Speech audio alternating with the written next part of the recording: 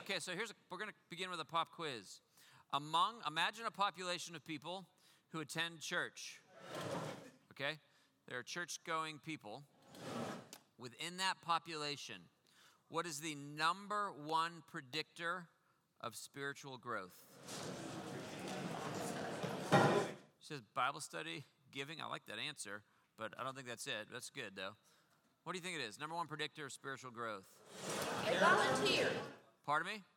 They volunteer? Character, that they're already decent people? Chris? Commitment to what? Okay, that they're showing up to being there. It's this, you guys. It's self-feeding. That's the number one thing. For years, churches functioned as if the number one driver of spiritual growth would be like, showing up to stuff, just participating, coming to Sunday school and sitting here. And Ann, you're shaking your head. Why are you shaking your head? Well, if you don't self-feed, you don't grow. Let God show you. This is true. Andrew said, if you don't self-feed, you do not grow. And the risk of a class like this is that you could feel like if you come and you show up and you listen, and maybe even you participate in the conversation, that's somehow going to have some magical value. And while I hope there is value in it, if this gathering or any gathering, right, you're showing up in your small group, sitting in there, sitting in a pew, if you feel like that's the thing and that's the key thing that's going to cause you to grow, and because of that, you don't take time to spend time alone in the scriptures, just you and Jesus, all by yourself, becoming a self-feeder, reading books because you're taking command of your own spiritual development, deciding that you are going to grow in your skills to learn how to read God's word. If you don't do those things because you're showing up here for an hour a week, it's a net loss. It's a net loss. You're not breaking even, you're losing. This group here is not meant to be just like, hey, let's come together and be entertained and say fun things and enjoy one another's company. But this is meant to be a catalyst for you all by yourself when there's nobody looking, that you're going to be in the scriptures. If you do that, we win. Everything blows up. I watched this happen in my own life. I was involved in a student group called Crew for a couple years when I was at JMU, and it was fine. It was great. Made friends, da-da-da-da-da. Everybody was having, not everybody, but many people were in the habit of spending time alone with Jesus, and I wasn't. My freshman year, not at all. My sophomore year, not at all. I remember where I was my junior year when I finally decided, okay, fine. And I will begin this habit of just like 15 minutes a day, just alone in the Bible, beginning to do this. And you guys, it was like that exponential curve, click, click, click, click, click. That's when my life began to change. And so what we're going to be doing here, forever, I don't know how long, is we're going to study the life of David. And it could be a gigantic, colossal waste of time. If all that we're doing is sitting in here and I say a few things and you listen and maybe you speak up, that's whatever. That's as may be.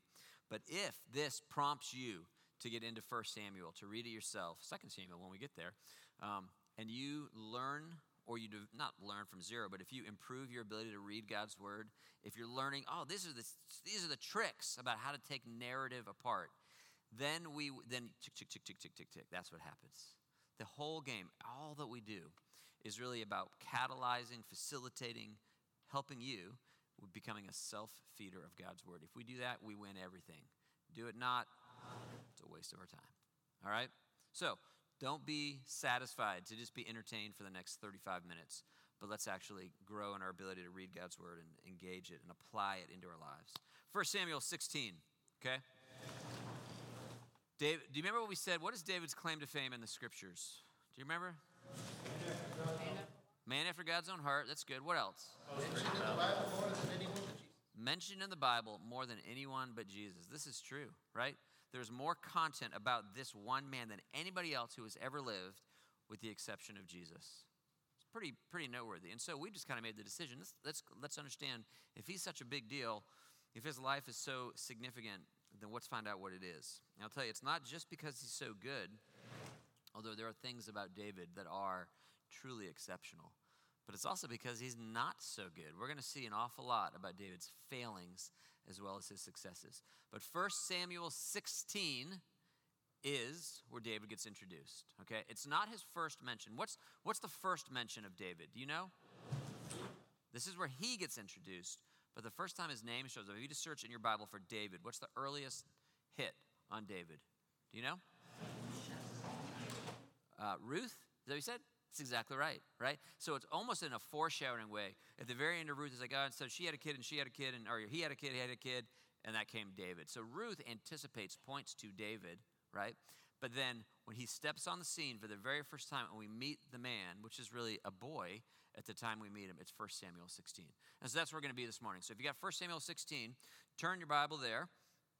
And I would just encourage you, and consistent with what I was just saying, why don't you read this week? If you want to, it'd be magnificent. Read 1 Samuel, read 16 to, 20, 25. We're going to be laying it down. I won't give you a specific assignment each week. Just be in it. Just read it. And then read it again, and then read it again. And we'll just kind of become immersed in the life of David. 1 Samuel 16 is where he shows up. When you read narrative, do you know what your basic unit is if you're reading narrative? What's your division? What's the paragraph? What's the chapter? What are you looking for as a division factor in a narrative? Is this familiar? Maybe it's strange to you. Any idea? Is it too esoteric of a question? You want to think in terms of scenes. Imagine what you're reading is a movie that you're watching, okay? What's the scene? What you watch they're in a location, a particular group of people in a particular place doing something, and then there's a camera change, and now we're in a new place with a new group of people doing something different. You're accustomed to this in a movie. You watch scenes in movies. Just watch for scenes when you're reading a narrative, like Samuel, okay? So we're going to watch just a handful of scenes here, 2 main scenes and a couple kind of filler ones. So as it begins, what's going on? Well, in fact, you tell me, what is the context? You can draw from your memory, and maybe you've just recently read this. What's been happening right before we get introduced to David? Do you have any memory what's happening in the storyline of this? Yeah, go ahead, Rita. Samuel's been grieving and grieving and grieving, and the Lord said, okay, enough. Okay, very good. Samuel is grieving, and why is Samuel grieving? Because he loves Saul. Because, he loves Saul, and Saul just got the axe. That's right. Kelly? Saul and his people were commanded by the Lord to go and destroy this other nation. But Saul disobeyed, and instead of destroying everyone, he kept the sheep and cattle for himself under the pretense of offering them as a sacrifice to the Lord. Samuel goes to confront him and says, what have you done? You disobeyed. And Saul makes his excuses, and Samuel says that famous thing, to obey is better than sacrifice. And then as he declares that God's taking the kingdom away from him. And as he turns to go, Saul grabs the hem of his garment and tears, and that's what he's like. So the Lord has torn the kingdom away from you. Yes. And he knows that the Holy Spirit is a part of this. That's right. Okay, so let me recap some of that. You might not have heard all of that. So Saul was the first king of Israel. He was given a particular assignment to go fight this battle, and he does. And in the battle, he's supposed to kill everything. He's supposed to wipe out all these animals, just slaughter the thing, and he doesn't. He keeps things for himself, and God rebukes him for it. And it's basically like God made very clear, do this. But Saul did not do. Did I say Samuel earlier? It's all been Saul the whole time. Saul's the king. And Saul did not do what he was supposed to do. He did not do what he was explicitly told. And so God says, it's it. And he takes the kingdom away. Not quite yet, but the promise is made that it's going away. You're going to lose your kingdom. Samuel is grieved about this. It's kind of a mess. It's a big deal for the nation of Israel. And so now we have this king who's been told he's going to lose his kingdom. And God says, I want you to go find the next guy that's going to replace him. Okay? Now, in that kind of a context, how do you think Saul is going to feel about things? He's going to be angry, okay? We're going to see. How do you think Samuel is going to feel about things? Not only is he sad, but what else might he be when God says, go get the new guy? He's going to be scared, right? So watch the way this thing's going to play out, okay? I should probably open this up myself. So 1 Samuel 16, the Lord says to Samuel, how long are you going to mourn for Saul since I've rejected him? Fill your horn, get out of here, go get the new king. And Samuel says this in verse 2, how can I go? Saul will hear about it and kill me. Well, right out of the gate, as we're introduced to David, you've got to understand that the stakes are very, very high, right? We're going to have a story about David killing a giant and all these things. That's going to come probably next week. We'll look at that. But right now, as this story begins, we're recognizing there's intrigue in the kingdom, right? And there's fear, there's worry, because Saul has been told he's going to lose it, but he hasn't actually lost it. It would be nice if when God said, you're going to lose it, he lost it immediately and installed David. But what we talked about a couple weeks ago, do you remember how long it's going to be until David actually becomes king? About 15 years. That's a long time. For 15 years, we're going to live in this already not yet state for David's kingship. And it's going to be a very, very frightening time. And the stage is being set as David is introduced. He steps into, like, the music that will be playing if this was a film is ominous. He's stepping into a very frightening environment. So much so that God basically gives Samuel a cover story. Like, all right. Well, you go over here, you offer a sacrifice, and while you're there, you can go find David because the situation is fraught. It's dangerous. The king is still the king. He still has an awful lot of power. And off they go to find this person, okay? Samuel goes. Even though he's afraid he's going to get killed, he goes. And what happens when he gets there? Do you remember what happens? Well, first of all, where is he going? Where is Samuel going to go? 1 second, John. Where does he go? He's going to go to Jesse's family, right? Okay, John, what did you want to say, bro?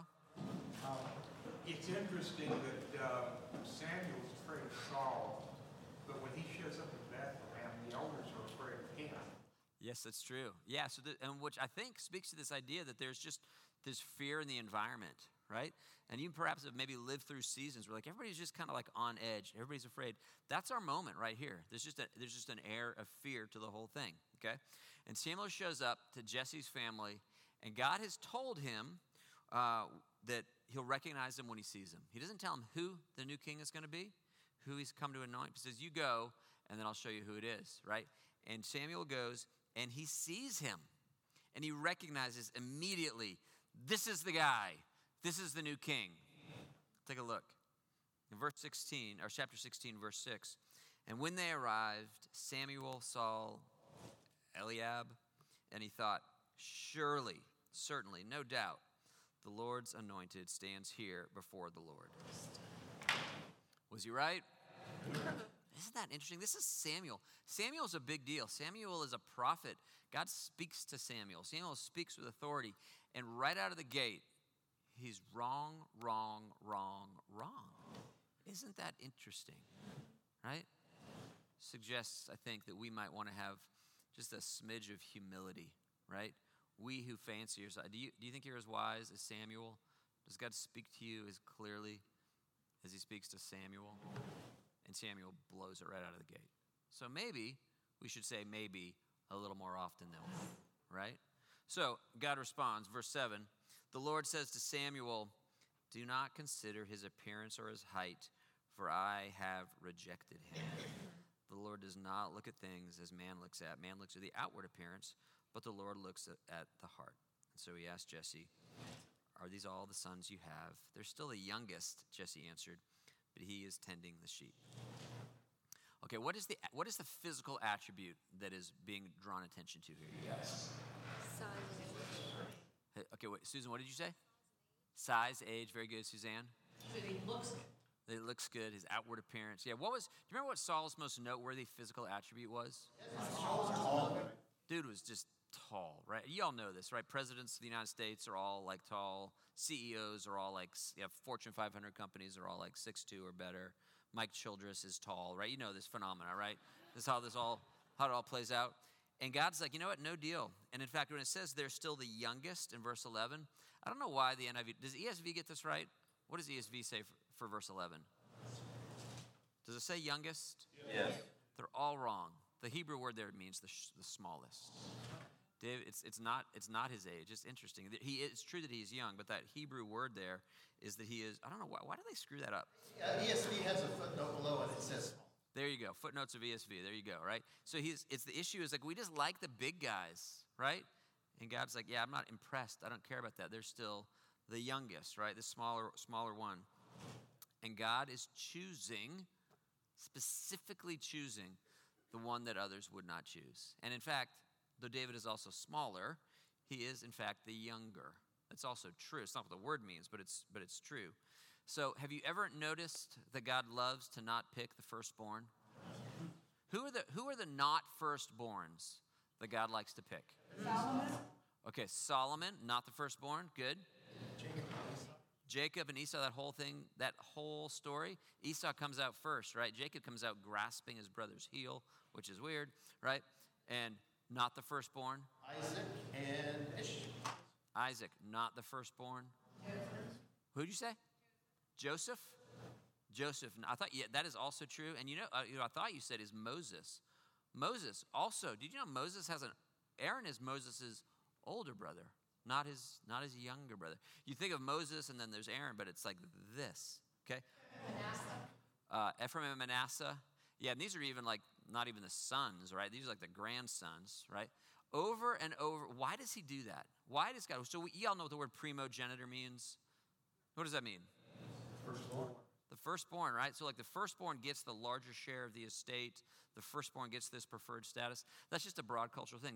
Who's going to be the king when the father dies? Son. The firstborn, right? We have a very deep cultural preference for the firstborn, and God completely inverts it. Why does he do that, you guys? Because God looks on the heart. God looks on the heart, Bill. Over and over again. It seems like God has a very distinct and pervasive preference for the disenfranchised, for the overlooked. He loves barren women. Have you noticed that? How often women that cannot have children have a special blessing from him? It's so interesting. One of the things that you want to learn to notice when you're reading narrative is what are the patterns? What are the habits? Is God revealing something here? Now, if we will watch this, we're going to see it happen over and over again throughout Samuel, but you'll see it everywhere in the scriptures. There will be something that God does that's just weird. It's just, I don't know why he does that. Why is it? What's the deal with not going with the firstborn? What is the deal? If you added all the weirdnesses up, and if you just attend to all the things that are like speed bumps in the road, that are just different, he's always giving us the pattern, the picture, the foreshadowing, the anticipation. This is how he works. God loves to work through the weak and the lowly. Right? In fact, do this. Go up to I should have thought of this ahead of time. Go to 1 Corinthians. You go to 1 Corinthians chapter 2. We'll start this. Let's see, where will I want to pick this up? Actually, let's go to chapter 1. We'll go into chapter 2. Listen to what he says. Look at verse 20. This is Paul meditating on the outworking of the strangeness of how God works. He says, go to verse 18. This thing goes on forever and ever and ever. For the message of the cross is foolishness to those who are perishing, but to us who are being saved, it is the power of God. For it is written, I will destroy the wisdom of the wise, the intelligence of the intelligent I will frustrate. Where's the wise man?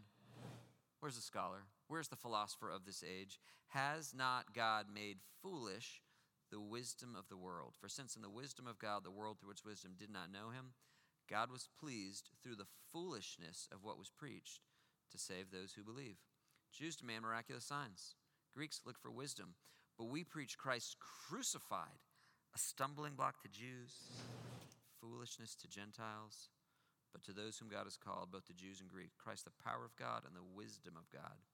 For the foolishness of God is wiser than man's wisdom, and the weakness of God is stronger than man's strength. Go down to 27. God chose the foolish things of the world to shame the wise. That's the youngest kid in the family. That's the little guy. God chose the weak things of the world to shame the strong. Think David and Goliath. He chose the lowly things of this world and the despised things and the things that are not to nullify the things that are, so that no one may boast before him. When Paul applies this to his life in 2:2, I resolved to know nothing while I was with you except Jesus Christ and him crucified. I came in weakness and fear and with much trembling. My message and my preaching were not with wise and persuasive words, but with the demonstration of the Spirit's power, so that your faith might not rest on men's wisdom, but on God's power. What Paul is reflecting on is this. He's just noticed that everywhere God goes in the Old Testament, he constantly does things backward. He constantly preferences the losers and not the winners. He goes for the small guys, not the big guys. He goes for the nerds, not the jocks. He goes for the despised things and the lowly things. Just notice this as you watch through David's life, okay? Just watch all throughout the Old Testament how often these patterns are laid up that are meant to teach us that when we get to the climax of the story, there will be surprises. You with me? All right, let's keep going. So David is going to show up. He's the littlest one in the bunch, but he comes. These other firstborns don't get the game. And what does God say to Samuel about him? We're still here in that. We're looking here at this first half of 1 Samuel 16. What's God's message when we finally get to meet David? The Lord has not chosen this one in verse 8, not this one in verse 9, not this one in verse 10. And then when you come down to 11, they're still the youngest. And Samuel says, send for him. We will not sit down until he arrives. And what's the declaration of verse 12?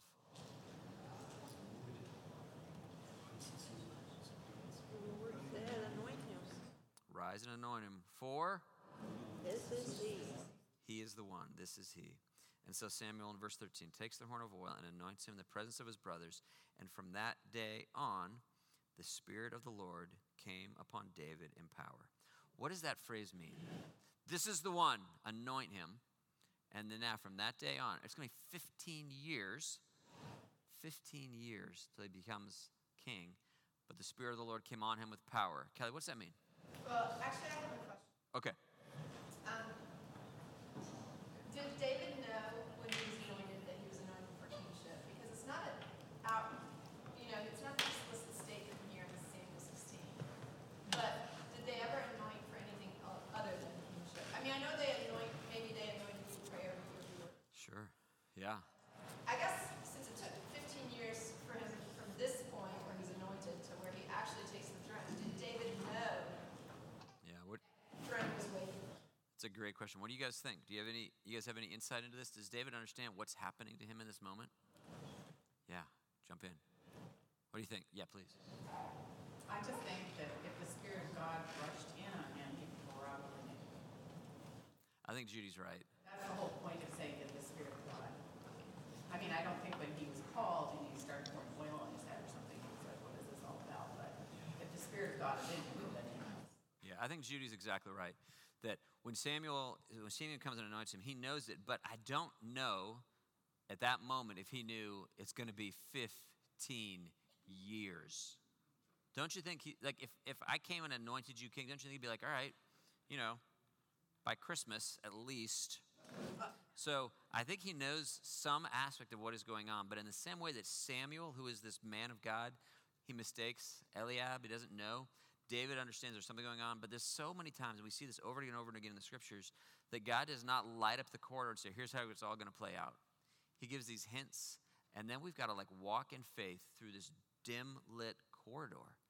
And I remember somebody telling me when I was a college student, it's like God puts candles on our shoes, and it just illuminates just this right here, and just this, and you want boom, light it up. Well, I'm going to show me what's going to happen.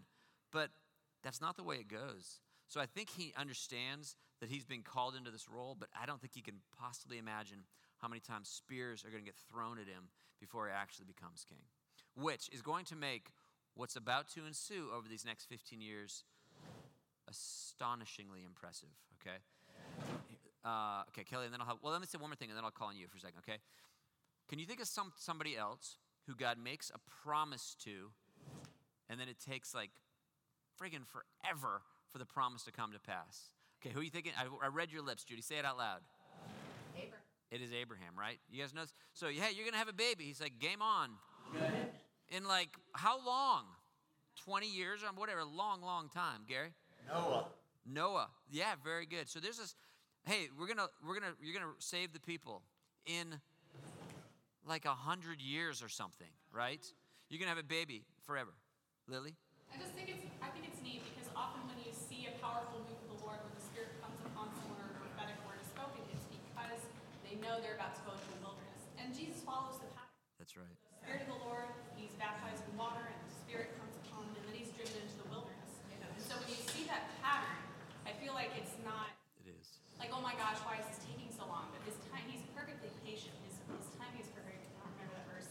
But to be encouraged that when God does speak something to you, or you feel like he's leading you in a particular manner, you end up in the wilderness, just know that's the pattern. That's where you're supposed to be. That is right. And it's so lame. We're I don't want Moses, you're going to lead my people. But, Moses has two 40-year spans. There's the famous 40 years of the roaming around waiting to get into the promised land. But he had to wait 40 years before they even started the journey. Do you remember this? He had his own private time. So Moses, long haul. Abraham, long haul. David, it's over and over and over again. Even Paul, you don't think about it. We feel like you read the book of Acts, you get the impression that Paul comes to faith and it's like immediately it's go time. He says in Galatians, it was like 13 years that he spent alone in the wilderness. It's so crazy. We're like, can we please just do this? The gestation period, if you will, for the people of God is long, okay? But here's we'll watch this play out. How well does Abraham do during his wait? Not so great, right? What kind of games is he gonna play waiting for a baby? The whole Hagar thing, that was kind of a low point, I think. How many times is he just making these stupid decisions? David is going to do an unbelievably good job waiting for 15 years. And he doesn't know that it's 15 years. He doesn't know if it's 1 year or 15 or 45. He is faithful to wait. That's one of the things we want to watch about his life, like the exceptional patience of David during God's ordinary period of, hey, it's going to be a while. I made a promise to you. I'm going to keep it. Later. Oh, gosh, it's drive you mad. Kelly Sue. Okay, a couple things. Well, also as far as promises waiting, promise to us, we're still waiting for him to return. So. Amen. Anyway, but back to David. So I think, I agree too. I suspect David knew he was being anointed as king because of the oil and because of the Holy Spirit coming upon him. However, the Holy Spirit will come upon individuals for other reasons too. For example, a prophet. The Holy Spirit would come upon people that they might prophesy. And I don't know that it would occur to David or Jesse that there's a new king coming because they don't know that God has torn the kingdom away from Saul yet at this point. And so I think it's peculiar that God didn't make it explicit at this time. And that might be that God wanted us to focus more on the fact that he does his work in mysterious ways and he chooses ones that we wouldn't choose. And he's muting or silencing the declaration of his kingship. Yeah. Because this is more important scripturally. But I do find it peculiar. Yeah. The peculiar that it's not made more explicit about David's kingship. Right. And so I don't know that it's a slam dunk that David knows exactly what's going on. Yeah, okay. And so, and you might be, you could be right. I do think that Samuel is going to be telling him more than is necessarily revealed, that any one of these narratives, they're always going to telescope the information. We're not getting a verbatim transcript of all that happens.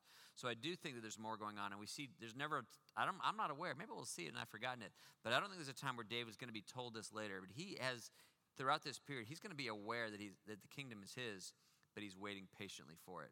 But maybe there's more. We'll see as we go through it. Maybe I'll be eating those words as we go. Okay, Catherine. I just get this feeling about David that he spent so much time alone with God. Oh, for sure. Out there, out with the sheep. Yeah. And year after year, under the, all by himself, and he did kill those beasts, and there was so much preparation. To me, just the word trust. Like, I think he had trust in God more than any of the other, That's right. And that's, I think, is one of the things that the Lord sees in David that he's pointing Samuel to, is that David has an enormous amount of faith in the Lord, right? And so when he kills lions and bears, he's like, well, I'll kill lions and we'll see this. He's like, I can kill Goliath. I've killed lions. Let's dance, right? Right? And because he's walked with him and he lives with him. And David's one of his, when we ask, why is he a man after God's own heart? I think it is chiefly that he trusts him. He believes in him. And he's willing to do great things. He's got issues. We're going to see them. David's going to screw up a whole bunch of stuff, but he sees them. Okay, again, when you're reading narrative, we're looking for tags, we're looking for meanings, because the narrator is not going to tell us what things mean. He's just going to tell us what happened, and he leaves it up to us to figure out the meaning. These do not have, there's not morals to the story in narrative that are made explicit. He's like, watch it happen. And so if we will read attentively and notice what's going on, then the meaning can come forward. And so what he says is, from that day on, in verse 13, the Spirit of the Lord came upon David in power. That's worth underlining. That's a big deal. Yeah, Bob? In the ESV, it says rushed upon him. And if you go back in chapter 10, Samuel prophesies that when he's anointing Samuel is anointing Saul. He actually has the Spirit rush upon him, and he prophesies with the other prophets. So he was given that same opportunity. Yes. David capitalized it with obedience in the long term. Excellent. And so what we're meant to see here is this is going to be a great big, for chapters and chapters and chapters, we're watching a comparison and a contrast with Saul. Saul had been given the Spirit, but the Spirit was taken away. And now the Spirit is going to be given to David, and he's not going to be taken away. It's why David there's a psalm, you might know the lyrics of it, or about Psalms, whatever, psalm song, where he says, "Take not thy Holy Spirit from me." Do you recognize that line? Restore unto me the joy of your salvation and renew your steadfast. Okay, that's David saying, don't do to me what you did to Saul. I watched my predecessor. I watched what happened there.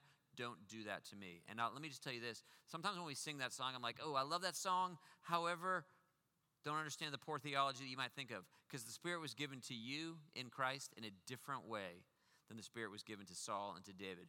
He will never take his Spirit from you. If you are in Christ, we are in a position of security that is different from what these guys had. These guys lived pre-New Covenant.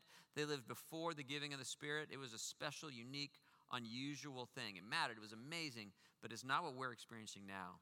And so if you read that, I forget what psalm number it is. If anybody remembers it, shout it out. 51, take not the Holy Spirit from me. Okay, he's not gonna. Okay, we're living in a different time, and we're under a different mid. The Spirit has been given out to those poured out to him. He's never going to lose it. But for David, it was a real option. For Saul, it wasn't only a real option, but it had happened. And so we're watching this. You're watching for the contrast. Saul was given the Spirit, it was taken away.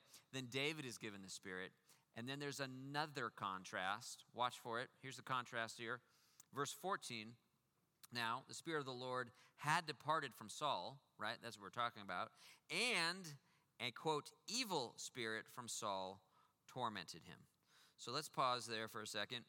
What on earth do you make of the Lord sending an evil spirit to Saul? What do you think is going on there, you guys? The Lord gave Saul an evil spirit. Anybody have a problem with that? I think that's strange. Anybody on team weird for that? Okay, so a couple things to know. Hebrew is very rich in verbs. It's very poor in nouns, which mean that nouns have broad lexical range, okay? So when you see a noun in Hebrew, there's like one word means like 20 different things, okay? And the word here, evil, let me show you how this word is translated in lots of places. That word shows up over 300 times in the Old Testament. Here it is in Genesis 31. I have the power to harm you. Same word. But last night, the God of your father said to me, be careful not to say anything to Jacob, either good or bad. Same word. Genesis 37. Now let us kill him and throw him into one of these cisterns and say that a ferocious animal. That word translated as evil, harm, bad, ferocious. Genesis 41. After them, 7 other cows came up, scrawny and very ugly. I'd never seen such ugly cows. The lean, ugly cows ate up all the ones that looked just as ugly as before. Same word. So it's ugly, it's ferocious, it's bad, it's harm. Genesis 44. Do not let me see the misery. Same word. That would come upon my father. Exodus 33, when the people heard these distressing words, they began to mourn, and no one put on any ornaments. Okay? So if you begin to get a sense of the word, no doubt it's unpleasant, right? Ferocious, misery, ugly, all these things. But it doesn't have to mean, and I don't believe in this instance that it does mean morally depraved. Right? The word evil comes to us with a sense of, doesn't evil associate with sin in your life, right? The word doesn't need to mean that, and I do not believe that God would send sinful spirits to Saul. But I do think that he is, not just here, but in other places in life, is he willing to bring pain into people's lives? He is. But it doesn't, we don't charge him with sin. This is not a sinful thing. It is miserable. And Saul is going to suffer. And he does that all the time, okay? Suzanne?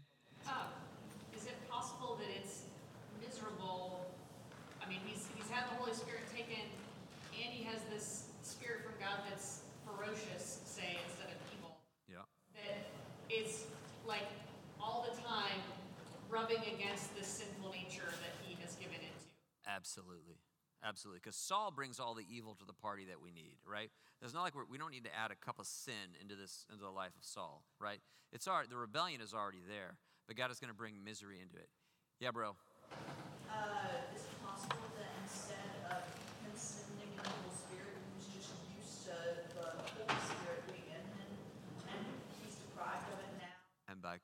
of sin? That's a great question. It's like he's missing something or something. Yes, okay, that's a great question. So if he's used to the Holy Spirit living in him and the Spirit has been removed, could it be that the contrast here is just that it's just miserable? I think there's something to this, that he is lacking, and he will be lacking for the next 15 years.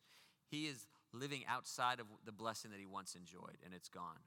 But he's living outside of that in a state of sin. And have you noticed that sin and suffering just kind of go hand in hand? Your sin causes you to suffer, and your suffering causes you to sin.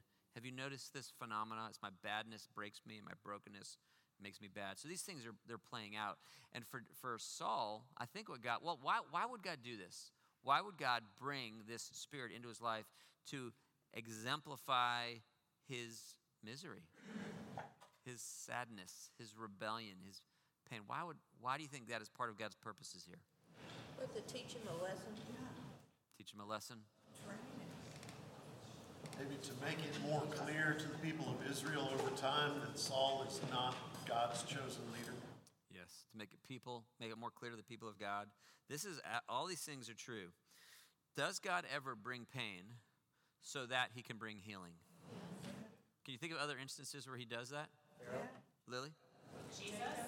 Jesus, okay. Also, Psalm 119, and faith, I know, Lord, that your rules are righteous, and in faithfulness you afflicted me. And then also it says, it is good that I was afflicted, for then I kept your commands. But, yeah, pretty innocent. I mean, it's everywhere, right? It's just constantly all the time. And in this particular instance, what's going to be interesting, maybe if you know the next verse, God is going to put Saul in a place of sadness and misery, of ferocity, all these different things. Is God also going to provide a healer to Saul? And it's David. It's our guy, right? So what you got to see is that Saul is not, we're not just comparing and contrasting here their lives. One had the Spirit, one has lost the Spirit. But Saul is going to become the foil for the grandeur of David, right? What's about to happen is that Saul, in his misery, in his sorrow, in his lowliness, is going to have someone who steps into his life and brings him peace. Watch it play out. Here it goes. Verse 23. Whenever the Spirit from God came upon Saul, this is this misery-inducing spirit, came from God to Saul, David would take his harp and play, and then relief would come to Saul. He would feel better, and the evil spirit would leave him. God is doing something here. As he's replacing Saul, you have this sense it's very different from the way John the Baptist is going to use the phrase.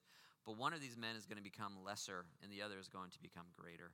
And Saul, in his misery and in his sorrow and his grief, he's going to be comforted by David over and over and over.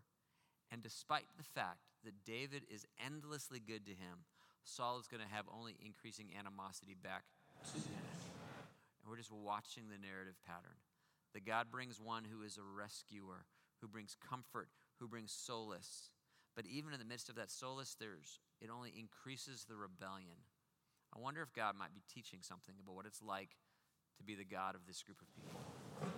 Is it not true that he brings comfort into our lives, who rescues us in our sin and suffering, and then we rebel from him more? There's a pattern we're watching to see. John? One of the things, this spirit is causing more than grief. Going over to chapter 18, verse 10, it mentions, now this is further on after Goliath. Now it came about on the next day that an evil spirit from God came mightily upon Saul, and he raved in the midst of the house. And he raved, say it again, John, he raved what? Raved in the midst of the house. So Saul was more than unhappy. He's going insane. Yeah. We're going to watch Saul. He's going to basically lose his mind as he becomes more and more unhinged and more committed to these things that God is denying him. The separation from reality is just only going to grow. No doubt. Okay, Kelly? This is going back a little bit in the conversation from earlier. Sure. Another contrast between David and Saul, and also your question about God permits suffering. One of the reasons he permits suffering is to show us that we can't be good enough. We can't. He breaks us so that we can surrender to him sometimes, so that we can see that we don't have what he requires of us. But when you go to Saul's great moment where the Spirit departs from him, it is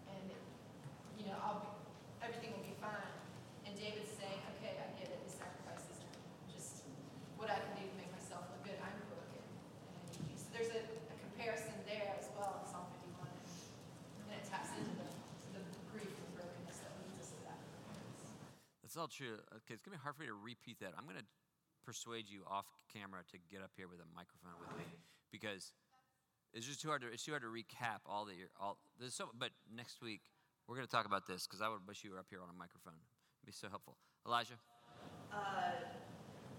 Did you notice that it's music that helps Saul? Yeah. Yes. Yeah, that's the specific thing is that David plays music for him and that has this calming effect. Does that strike you in any particular way?